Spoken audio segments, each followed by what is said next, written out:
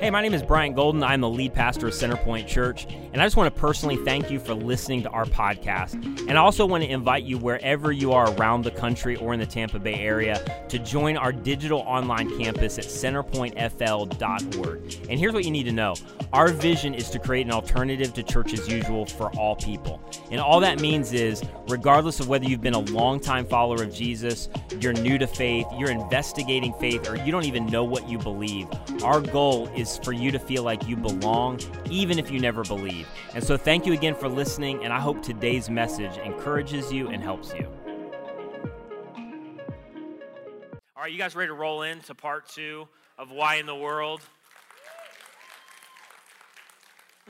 Not that convincing, but we'll go. So I think most people have been here. Like this happened either in middle school, it happened earlier, maybe you're going through it right now, but all of us have had those like awkward seasons, and this specifically happens in school where something gets pointed out or you get made fun of, and a lot of times it's not in your control at all, and it's just that thing, and this weird like human thing, especially among little humans who are ruthless. You want to point stuff out, compare, point out flaws, the whole deal.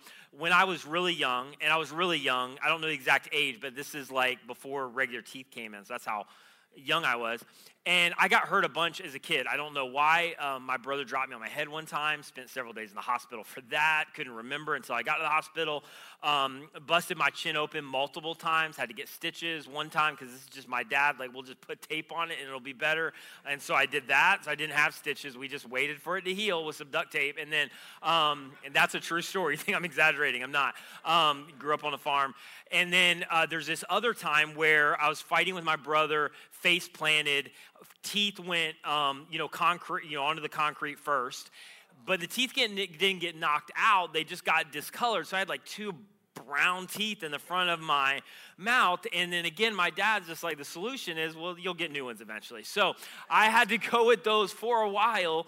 It's part of the reason I've had some counseling is I didn't realize till just now I have some dad issues, but I'm just kidding. But I had like these things, and I was super self-conscious of it, and I had those for a little while. Like it took a little while for those to come out, and you know how kids are, like they ruthlessly point that stuff out and you can't do anything about it. And then it didn't help that I was kind of, if people who know me well, I'm a little right brain. So it's like I was into stuff that was not cool, like art and puppets as an 8-year-old. So that's not winning you any points in school. So all of that doesn't leave the room, but like all of that was going on. And it's just this thing where if you've ever had something pointed out that you don't have any control over, it's the best word I could say is it's kind of dehumanizing, right? Because you just can't control it. You can't change it. You can't do anything about it. It's just this weird scenario. And again, human beings have this thing in them, in us, where we want to compare. We want to point out. We want to power up. We want to feel better than. And we think that leaves us at middle school, but it doesn't.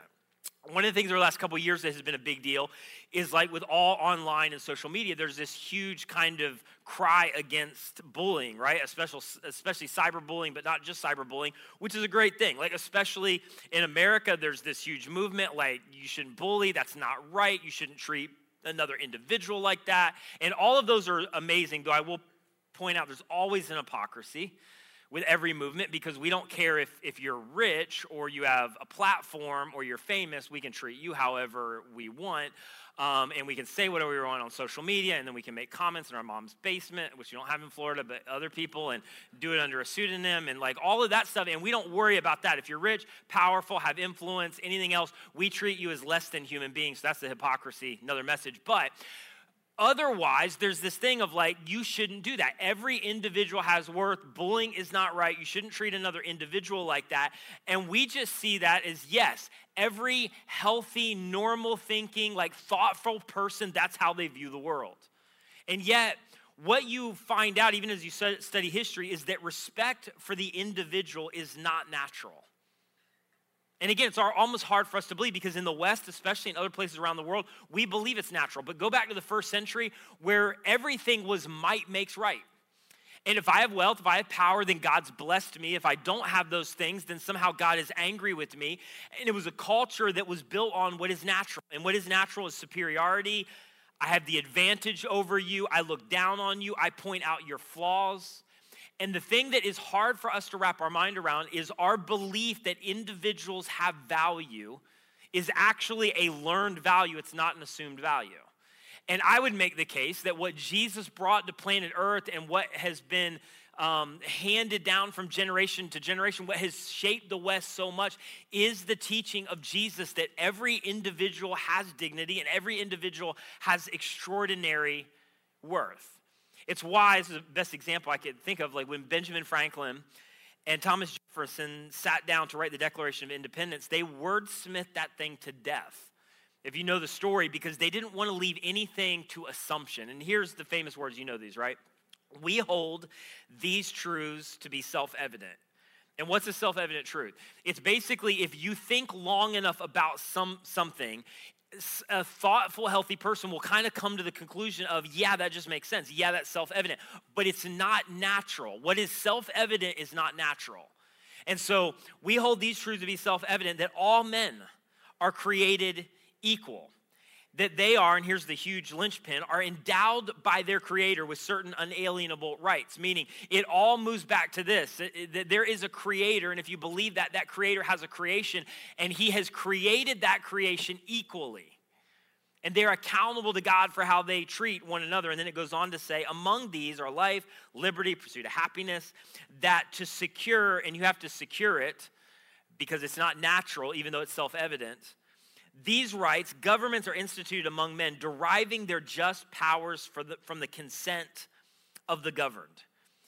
And so even though something is self-evident, we constantly lean in the direction of what is natural, of what we just do without thinking. As you look at ancient cultures, what they just did without thinking, that this is maybe self-evident that there's a creator and there's a creation, and if that creator has created things, specifically human beings, that all of his creation is on equal footing. But again, it is not natural, and we don't automatically move in that direction. I mean, think about this.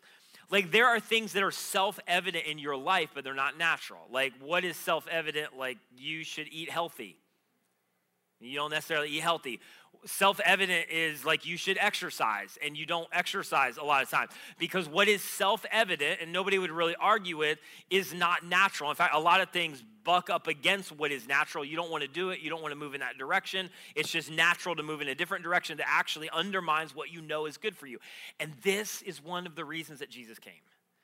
That Jesus entered into planet Earth, and one of his goals that I did not want to leave this series without dealing with was to take what is self-evident but not natural and move it up to the forefront for all of history so that we could never miss this, so that we could never doubt it, so there was not any room or any margin to wonder what God thought and how God reacted and how God viewed individuals. But one of the reasons that God came was to take these self-evident truths that are not natural and put them at the forefront of everything that he taught in every interaction, which is a huge part of what we're answering in this series. Like, why did God come? And the Sunday school answer is he came to die, and that's great, and he did, and that's huge. But that almost puts off the answer. John said it this way. John, who's a guy who believed, didn't believe, wasn't sure if he believed, and believed again. So if that's your faith journey, you and John will get along. He wrote this, and the Word, talking about Jesus, became flesh. And he dwelt, literally hung out among human beings. And so last week we talked about this. Like, the first reason that Jesus came, the essence of the Christmas story, is he came to communicate and to demonstrate what God is like. The most powerful scene, maybe in all Scripture, is Jesus is being baptized, and God the Father says, "This is my Son, Jesus, in whom I'm well pleased." And my paraphrase is that our Heavenly Father basically going, if you want to know what God's like, watch my boy. If you want to know what God's like, pay attention to my boy, watch his life, listen to what he says, watch how he interacts, who he interacts with. But all of God is going to be wrapped up in Jesus. And so we've said this, if you look at anything else, you may find pieces of God or things that will give you clues about God. But if you do anything other than looking at Jesus, you will miss God.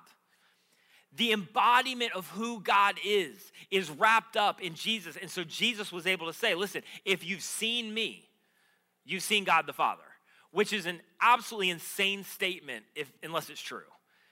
If you want to know what God is like, how he thinks, how he feels, how he interacts, how he would interact with you, it's all wrapped up in Jesus. But here's the other thing as you read the Gospels that you cannot move past, is that the other major reason that Jesus stepped foot on planet Earth, and part of the reason we're answering this question of why would God condescend into human flesh but be treated less than humans, the other thing that you cannot get away from over and over again is the fact that Jesus came to elevate the dignity of every single individual. And this is such a core to the life of Jesus and this whole message of Christmas. I talk about this a lot, but you cannot fully grasp, I think most of us, what kind of world Jesus entered into when he was born as a baby in a manger, specifically around how people were viewed and treated. Because people in the first century were treated and were viewed as commodities. Now, the thing is, even as you look to American colonialism and all of the atrocities and evil and the sin around how people were viewed and treated, even in that, if you study history, there was a thread of conscience that ultimately overturned and began to derail some of that stuff that we're still trying to catch up with. But there was a thread of conscience specifically among some spiritual people who saw that there's a creator, he has a creation, that creation is equal. But as you look at a Greco-Roman world in the first century, there was no thread of conscience, none. Because among the gods weren't considered compassionate. If you were wealthy, if you were in good health, if you were upper middle class, the gods loved you. If you weren't, the gods hated you. Compassion as we view it was not a virtue among ancient gods. And so people were viewed as commodities, and there was even a hierarchical system among slaves. There was household slaves, there were field slaves, there were those in salt mines, there was lower class slaves. I mean, everything had a hierarchy. I've said this before jokingly, but it's true. There was even a hierarchical system among gods. If you were wealthy, you got Zeus. If you were lower class slave, you got Bob. He didn't do a whole lot. He couldn't grow your crops. Everything was hierarchical. And of course, you know this, women did not have value and dignity. Children didn't have value and dignity. And then you had all of these religious leaders who had to try to keep this going, because the issue, if you wonder why some of the religious leaders behaved the way they did in the first century, it's because they had to keep control and power. And the only way to keep control and power and maintain their reliance on Rome was to make sure that they constantly utilized the law of God to remind sinners and keep them in their place, and make sure women knew their place, and make sure that Jewish or Roman people and Greek people and Samaritans and on it goes, and those who were lame all knew their place in society. So they would use the law of God in order to maintain control and make sure that people knew how they were viewed in society, and that basically God's favor rested on the prosperous, wealthy men. That was culture when Jesus showed up in a manger. There was no individual dignity, individual worth, individual rights. I know that's hard for us in the West to believe that Jesus at some level introduced that to mankind, but I'm telling you, our sense of dignity is learned. It is not natural. And you see this over and over again as Jesus walked on planet Earth, as he grew and started his ministry, that Jesus elevated the status of every individual in a couple ways. The first way that he did it is through his teaching. One day, he tells a story to this crowd about a Samaritan. And again, we just go on by this, we don't even think about it. The fact that good would be attached to Samaritan from that period forward was offensive to people in the first century.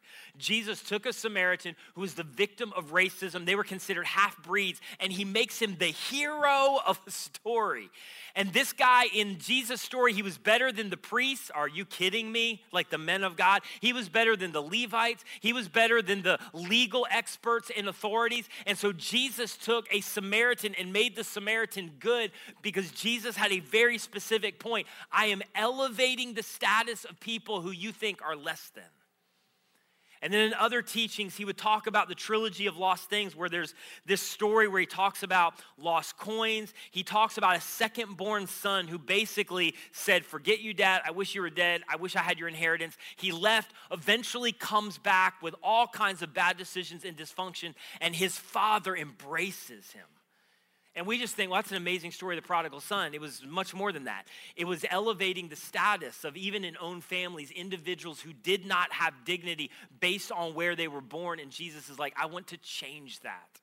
And then in that trilogy, he talks about a woman who lost a coin, which that means nothing to us. So insert iPhone, a woman who lost the iPhone. And so she's going crazy in the story trying to find the iPhone. I mean, that's for any of us, men or women, trying to find the iPhone. And Jesus, again, it's like, oh, that's a cool story. Jesus loves, people who are lost, who's walked away. He'll do anything to run them down. It wasn't just that. In this story, Jesus is making the woman the highlight of the story. Why? Because they had no value. And in this moment, Jesus is going, every individual has extraordinary dignity. It's one of the reasons I came, even women. And another time he's teaching the Sermon on the Mount, his famous sermon you maybe heard of. And over again, he's blessed are those who, blessed are those who, blessed are those who, and everybody's listening intently, everybody's taking notes. And then Jesus drops what again was just so, what are you talking about? And he said, blessed are those who are persecuted. Like, no, that means that God does not like them. That means that God's paying them back. That means that somehow they're outside the good graces of God. And Jesus is like, no. Blessed are the persecuted. Blessed are those who are mourning. Blessed are those who are walking through hard times. And everybody's listening thought, no, those are all the people that God has forgotten, that God is paying back. And Jesus in this moment is making a very clear point. No. These are the people that your heavenly Father knows. And he's with. And he cares. And I am shifting the paradigm. Not only is God not getting them back, God loves them and they have extraordinary dignity. Blessed are those who mourn. And then there's this like cute story that we've kind of airbrushed where we picture her as a little old lady. If you grew up in Sunday school, I don't think this is accurate, but she's going into the temple and she's dropping her 2 mites in a bucket. Anybody grew up the way I did in this lame flannel graph and you learn the story? Anybody? Some of you have no idea what I'm talking about. Some of you do though. And so she's dropped, but all the upper middle class had already been in and they're dropping all their money. It's making a lot of noise and they did it to make a scene. Hey, pat me on the back. I'm amazing. And they get done with this whole thing and Jesus turns to all these guys and like, hey, this woman that you just kind of look down on, you have this self-righteous attitude. You're so amazing. You give so much money to God. She's given more than all of you. Because God knows the heart, and this woman gave out of little, and the implication was you should get your notepad out and you should start to learn from her because she knows some things about God that you don't know, and this widow has not been forgotten by me. I know everything that she's doing, and I'll tell you her faith is greater than your faith.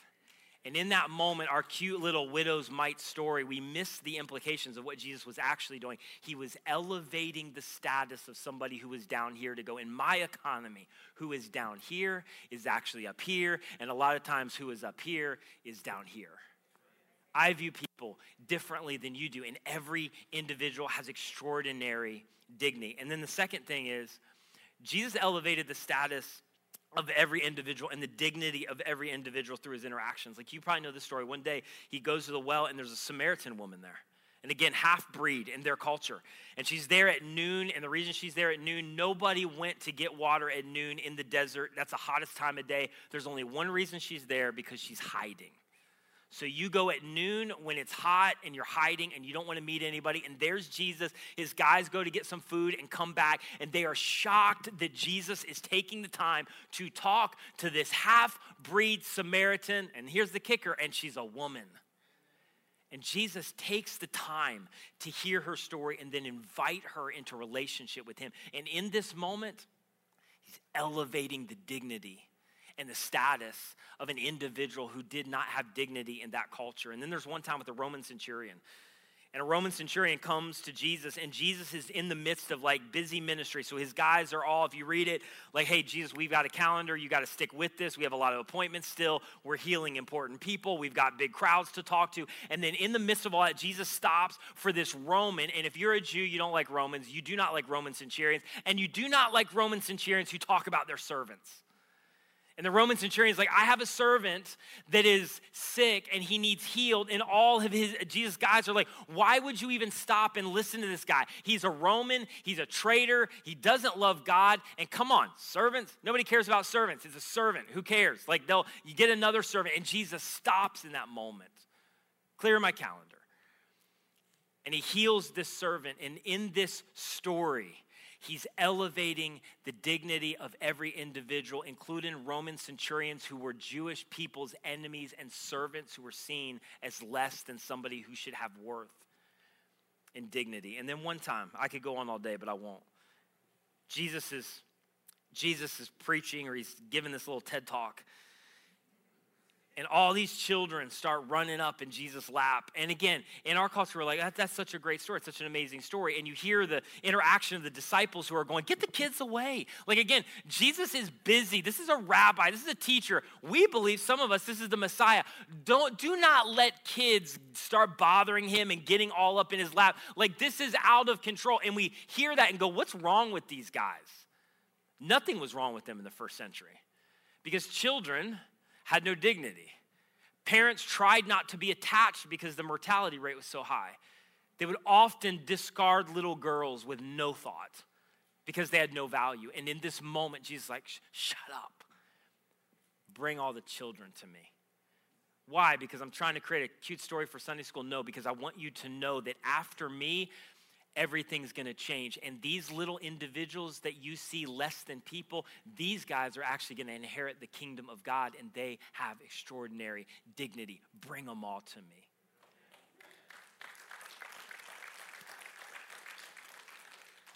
And then there's Zacchaeus. I got to stop, but I just thought about this one. And Zacchaeus is basically the equivalent of Roman mafia thug, extortioner. Like, that's Zacchaeus. They hang out with people nobody else hangs out with. He's the wee little man in a tree. Again, any Sunday school kids in the house, I don't usually, but I'm preaching to you today. I'm throwing you a bone. And so Zacchaeus is in a tree. He's like, hey, you got to come down. Jesus awkwardly invites himself over to Zacchaeus' house. And again, all of Jesus' guys are like, okay, you don't go hang out with this guy. He is a part of a pyramid scheme that is ripping off us, the Jewish people. And he is a Jew, and he's working for Rome, and he's banking a lot of money. Why in the world would you go to his house? And then later he invites Matthew to come and to follow. And everybody knew, Matthew is way on the outside if God shows up. And in fact, in the New Testament, there was a whole different category for tax collectors. You read it all throughout the New Testament. There's sinners and there's tax collectors, because all the sinners are like, we don't want them in our category. Like, we're sinners, but we're not tax collectors, right? Like, that's how it went down. And Jesus invites these men way on the outside because he was not concerned about guilt by association to go, I want you, and Matthew, I know you, follow me.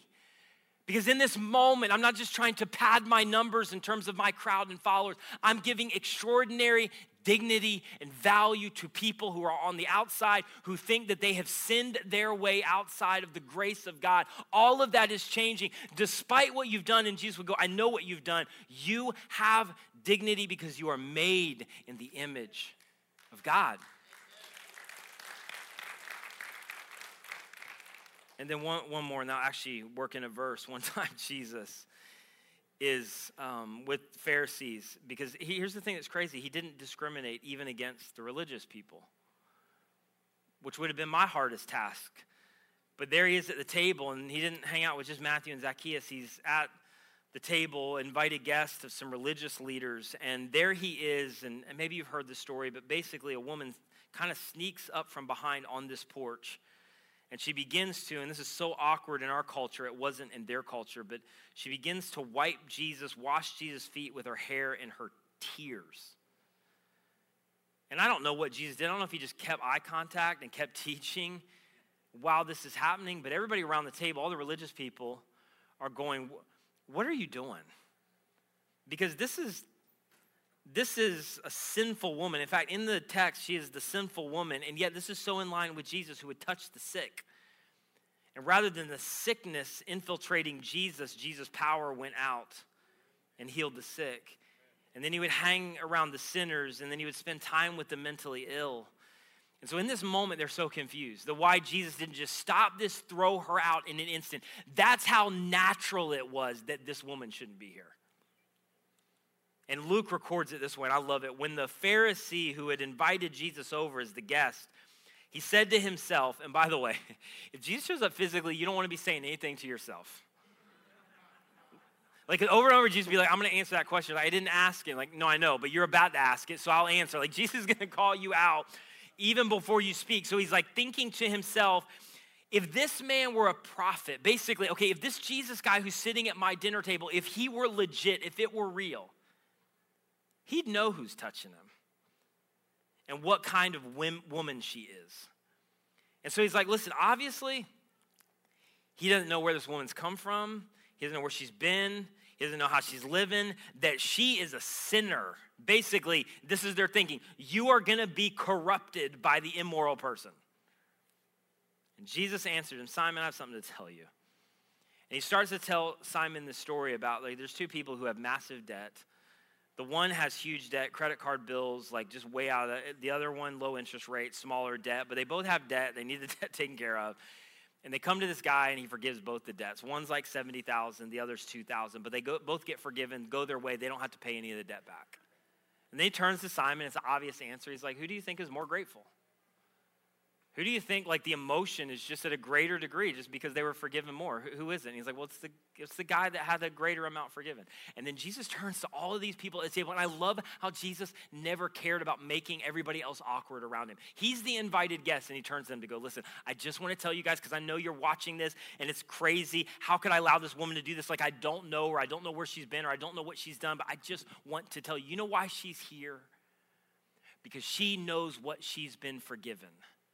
In fact, Jesus would say, she has more self-awareness than any of you around the table. Because in God's economy, there's just me and there's you. And there is debt that may look different from human perspective, but it's the same from God's perspective. And the fact that she is here is because she understands how much she has been forgiven. So the moral of the story, you should learn a thing or two from the sinful woman that is washing my feet, because she understands what you have not been able to understand, is that both of you are on an equal plane and you need me, but she's the only one that realizes it in this moment. And we think it's a great story about sin and God's forgiveness and grace. In this moment, Jesus is elevating the dignity of a woman in sin that everybody else looked down on and was pushed out of the temple a long time ago. And Jesus was making the point in this moment, you matter to me. And then Jesus, last thing, elevated the dignity of every single individual through his death. Can I just say this for a second for all my skeptic friends that tune in via radio and podcast and online that are physically sitting in the house today? Because part of what I just told there, you're like, I kind of relate to that. Like sometimes I've felt like her. And you've been pushed out, or your parents had a divorce when you were 13 and they couldn't come back to church, or you were a junior in high school and because of that behavior, you weren't allowed back in the door before, and you had this behavior you couldn't get past, and rather than coming alongside of you, they just were done with you. And you're like, okay, I hear what you're saying, but if you had experienced what I had experienced, so I get it. As much as I can get it, I understand it. So let me just put that on pause. Let me talk to all the Jesus followers for a second. If we believe that this was true, like Jesus elevated the status of every single individual through his death. I mean, if we believe that that is true, that Jesus anonymously for 30 years after being born in a manger kind of did life and then started a ministry and lived the perfect life that we couldn't live. And if we really believe that he willingly, without being twisted into it, without being manipulated, allowed himself to go to the cross and paid for all of the sin of the world, all of the wrath of humankind, every dysfunction, every evil thought, everything is outside of the bounds of what you would even communicate to another human being. Jesus knew it all on the cross. Jesus took it all on the cross. Jesus paid for every bit of sin and rebellion on the cross. And if you believe, and if we believe that that is true, if that happened, if that's true, if that's historical, if Jesus did that, it means that at the cross, the dignity of every single individual is raised in that moment. And as followers of Jesus, you can never look at anybody else the same way again. That at the foot of the cross, the playing field was leveled and Jesus raised the status of every single individual. And I love how Paul wrote it. Very rarely, like sometimes it's going to happen, but not usually, very rarely, will anyone die for a righteous person. Though for a good person, you might possibly dare to die, but you're going to have to love them a lot. But God communicated and demonstrated his own love for us. Who's us? Us is you. Us is you. Us is me. demonstrated his own love for us. Listen, what's one of the reasons that Jesus had to come? He had to demonstrate, because if Jesus would have just given us teaching around this, we never would have believed it. He demonstrated for us that while we, who's we? We as us as we. While us were still sinners. Just pause for a second. While you were at your worst, Christ died for you. Don't move past that too fast. Meaning, when Jesus was on the cross, every single one of your sins was future.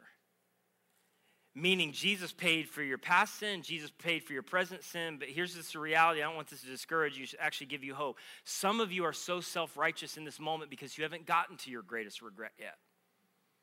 And there is a regret coming that is going to take the legs out from under your self-righteousness that you don't even know about in this moment. And you will get to a place to do something that you didn't even think you were capable of. And in that moment, you will know how much you needed a Savior and how much the playing field is leveled. And Jesus on the cross knew that that day was coming that you still don't know about and chose to die for you anyway. And at the foot of that cross is why all self-righteousness goes away, because he didn't just die for what you already know. He didn't just die for what you're involved in right now. He died for what's coming that you don't even know about yet, and he didn't blink an eye to go, I'm going to die for it anyway. I'm going to love you anyway. I'm going to know every rebellious thought, every rebellious act, the sin that you are still yet to get to, and I'm going to love you, and I'm going to die for you anyway. And in that moment, I take away your right to have self-righteousness over anybody else,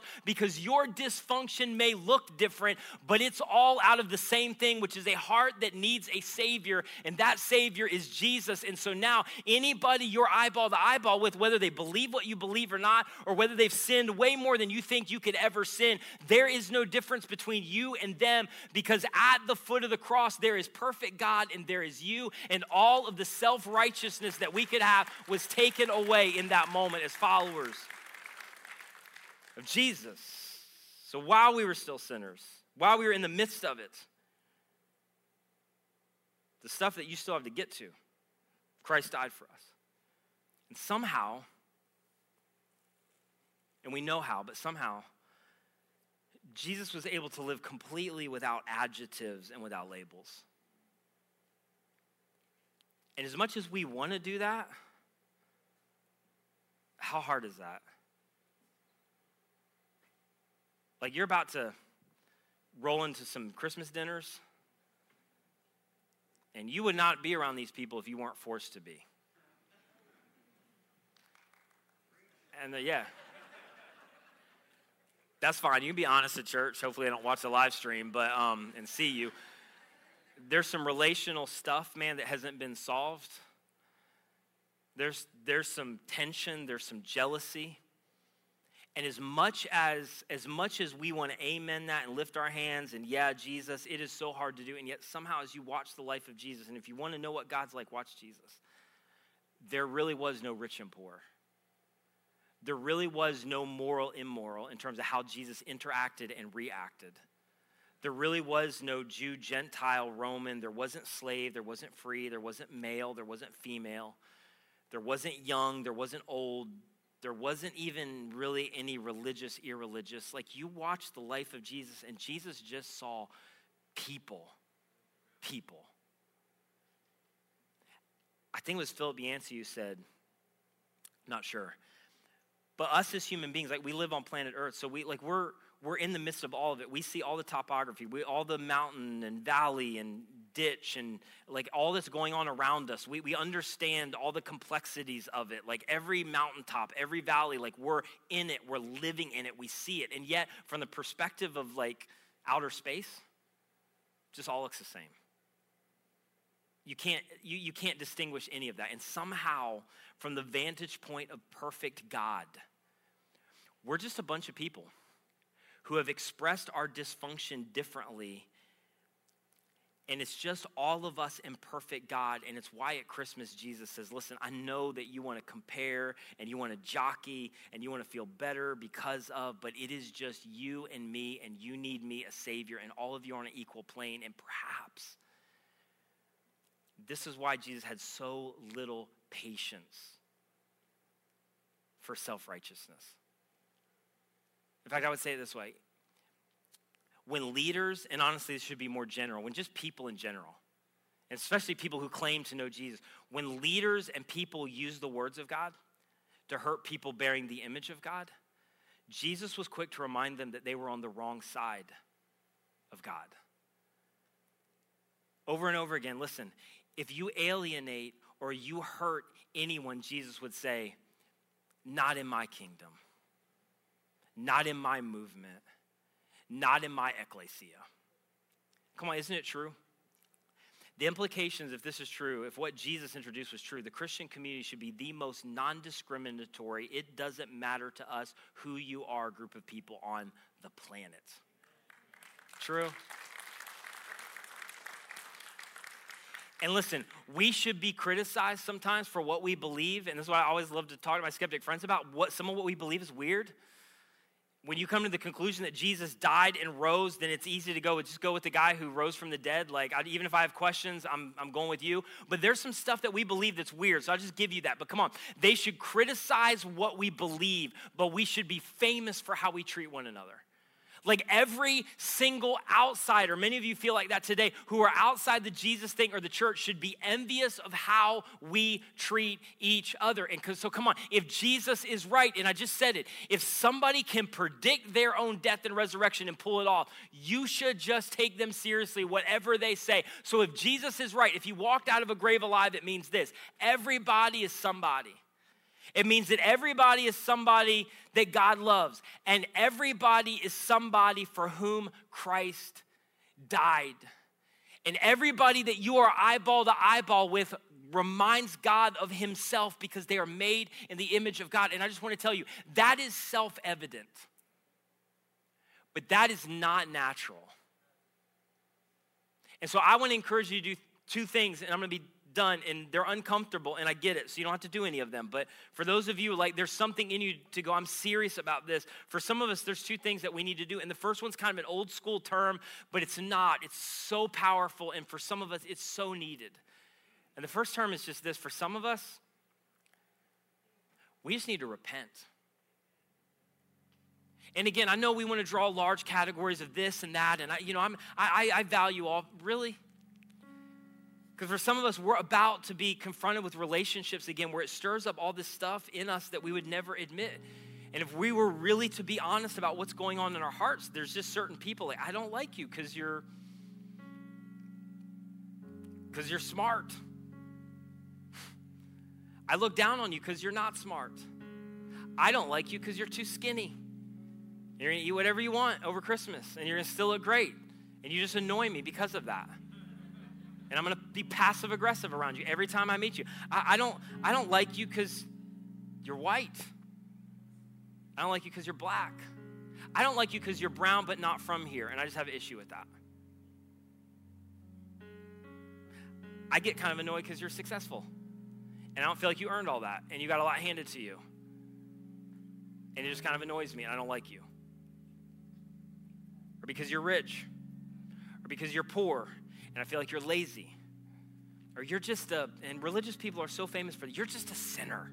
And yes, all the language of, they need Jesus, and we want to reach them, but we ultimately treat them like something to be converted or something that is condescended to, that somehow needs to be brought into the light, and we never actually treat them like human beings who, regardless of what they believe, they have extraordinary individual dignity. Not me, Jesus. And there's all of this stuff inside of us, and I'm just telling you, it is self-evident, but it is not natural, and at the foot of the cross, we lose our right to look down on anybody for any reason. Are they different? Yes. Better than? No. Do I understand them all the time?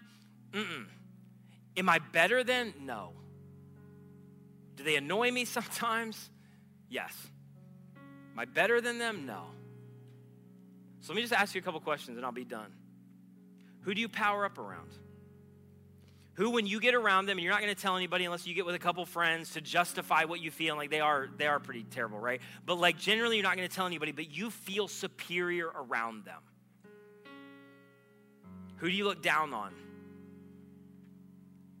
Where are you tempted to leverage what makes you feel better at their expense? Who do you feel empowered to treat as less than? And for some of us, it's whole groups of people. Who do you maintain a bad attitude toward? And I just want to encourage you this time of year, and maybe in the midst of a culture that is more outrage culture than ever before, and if I could be really honest, I think as a whole, the church, talking about 3,000 foot level, needs to do a lot of repenting.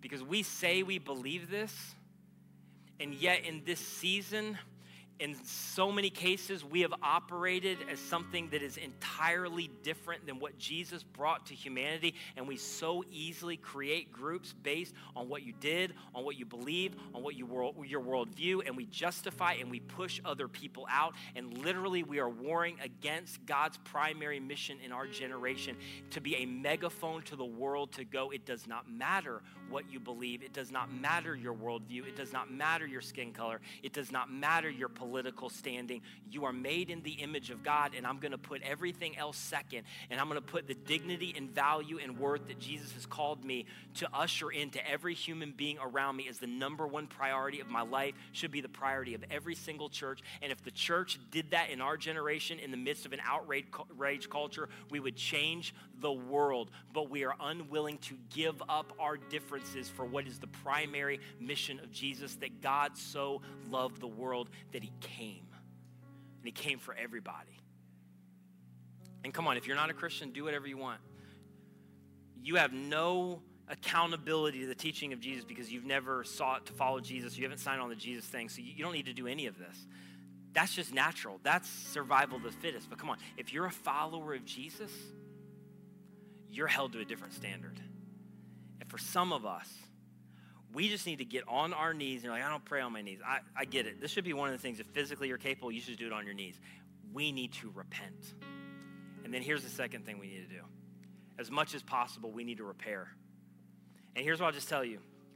The people around you that you've powered up around and you've treated your sister-in-law or mother-in-law as less than, or you've been passive-aggressive to whatever, can I just promise you in most circumstances it's telegraphed? So they already know.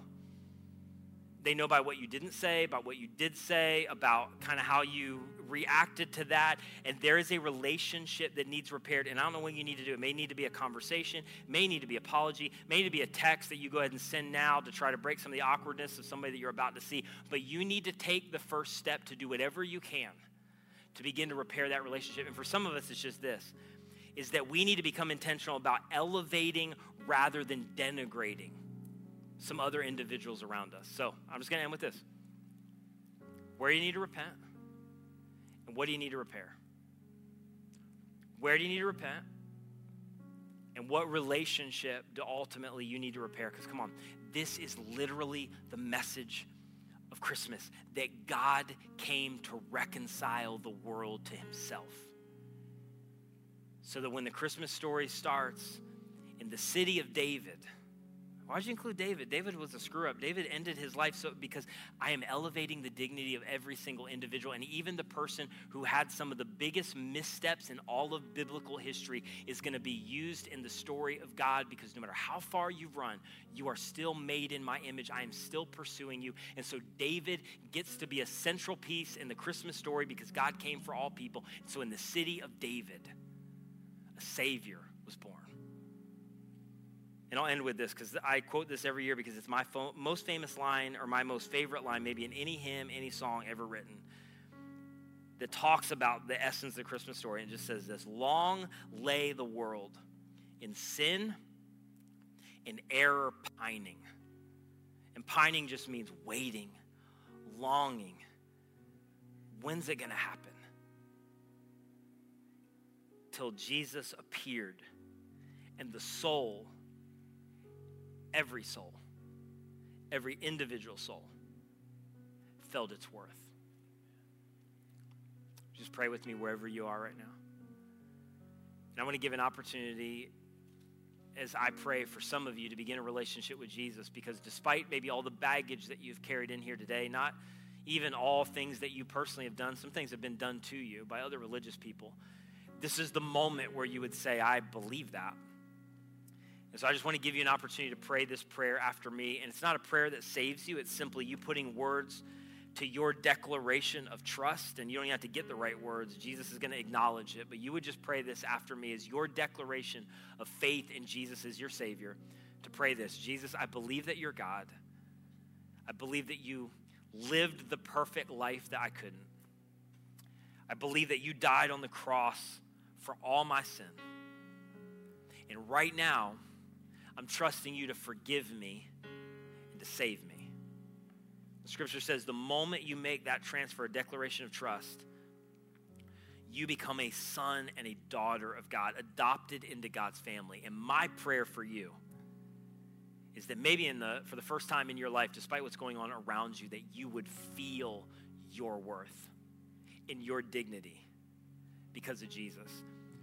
Wherever you're at right now, I want to encourage you to do two things, one of two things, to take a next step, to text 94,000, CC decide to 94,000 if you've made a decision for the first time. And if you're looking to take a next step to move from just attending to belonging, I want to encourage you to text right now, CC next steps to 94,000. CC decide or CC next steps to 94,000, because we want to help you take your next step in your journey of following Jesus. Jesus, I thank you for your grace.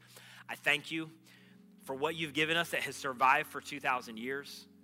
And Lord, I thank you for this thing that you put to the forefront, this idea that every single individual has dignity that is self-evident, but it's not natural. And so I pray for many of us, thousands who are listening and watching all over the place, those who are in the room, that maybe for the first time or the first time in a while, we would be moved back. We would be reminded of what is not natural, but what you made self-evident.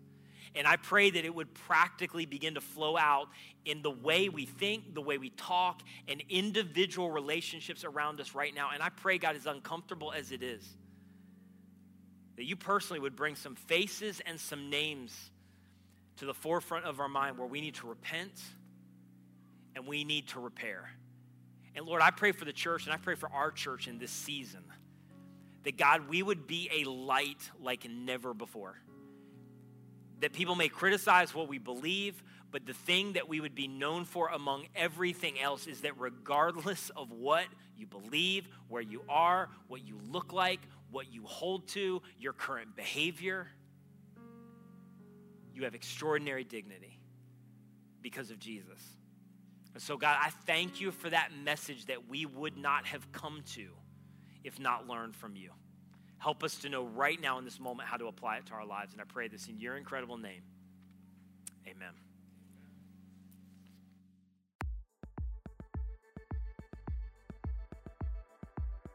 Thank you so much for listening. If you enjoyed this message or have been impacted by Centerpoint Church in any way, would you consider helping us out in one of two ways?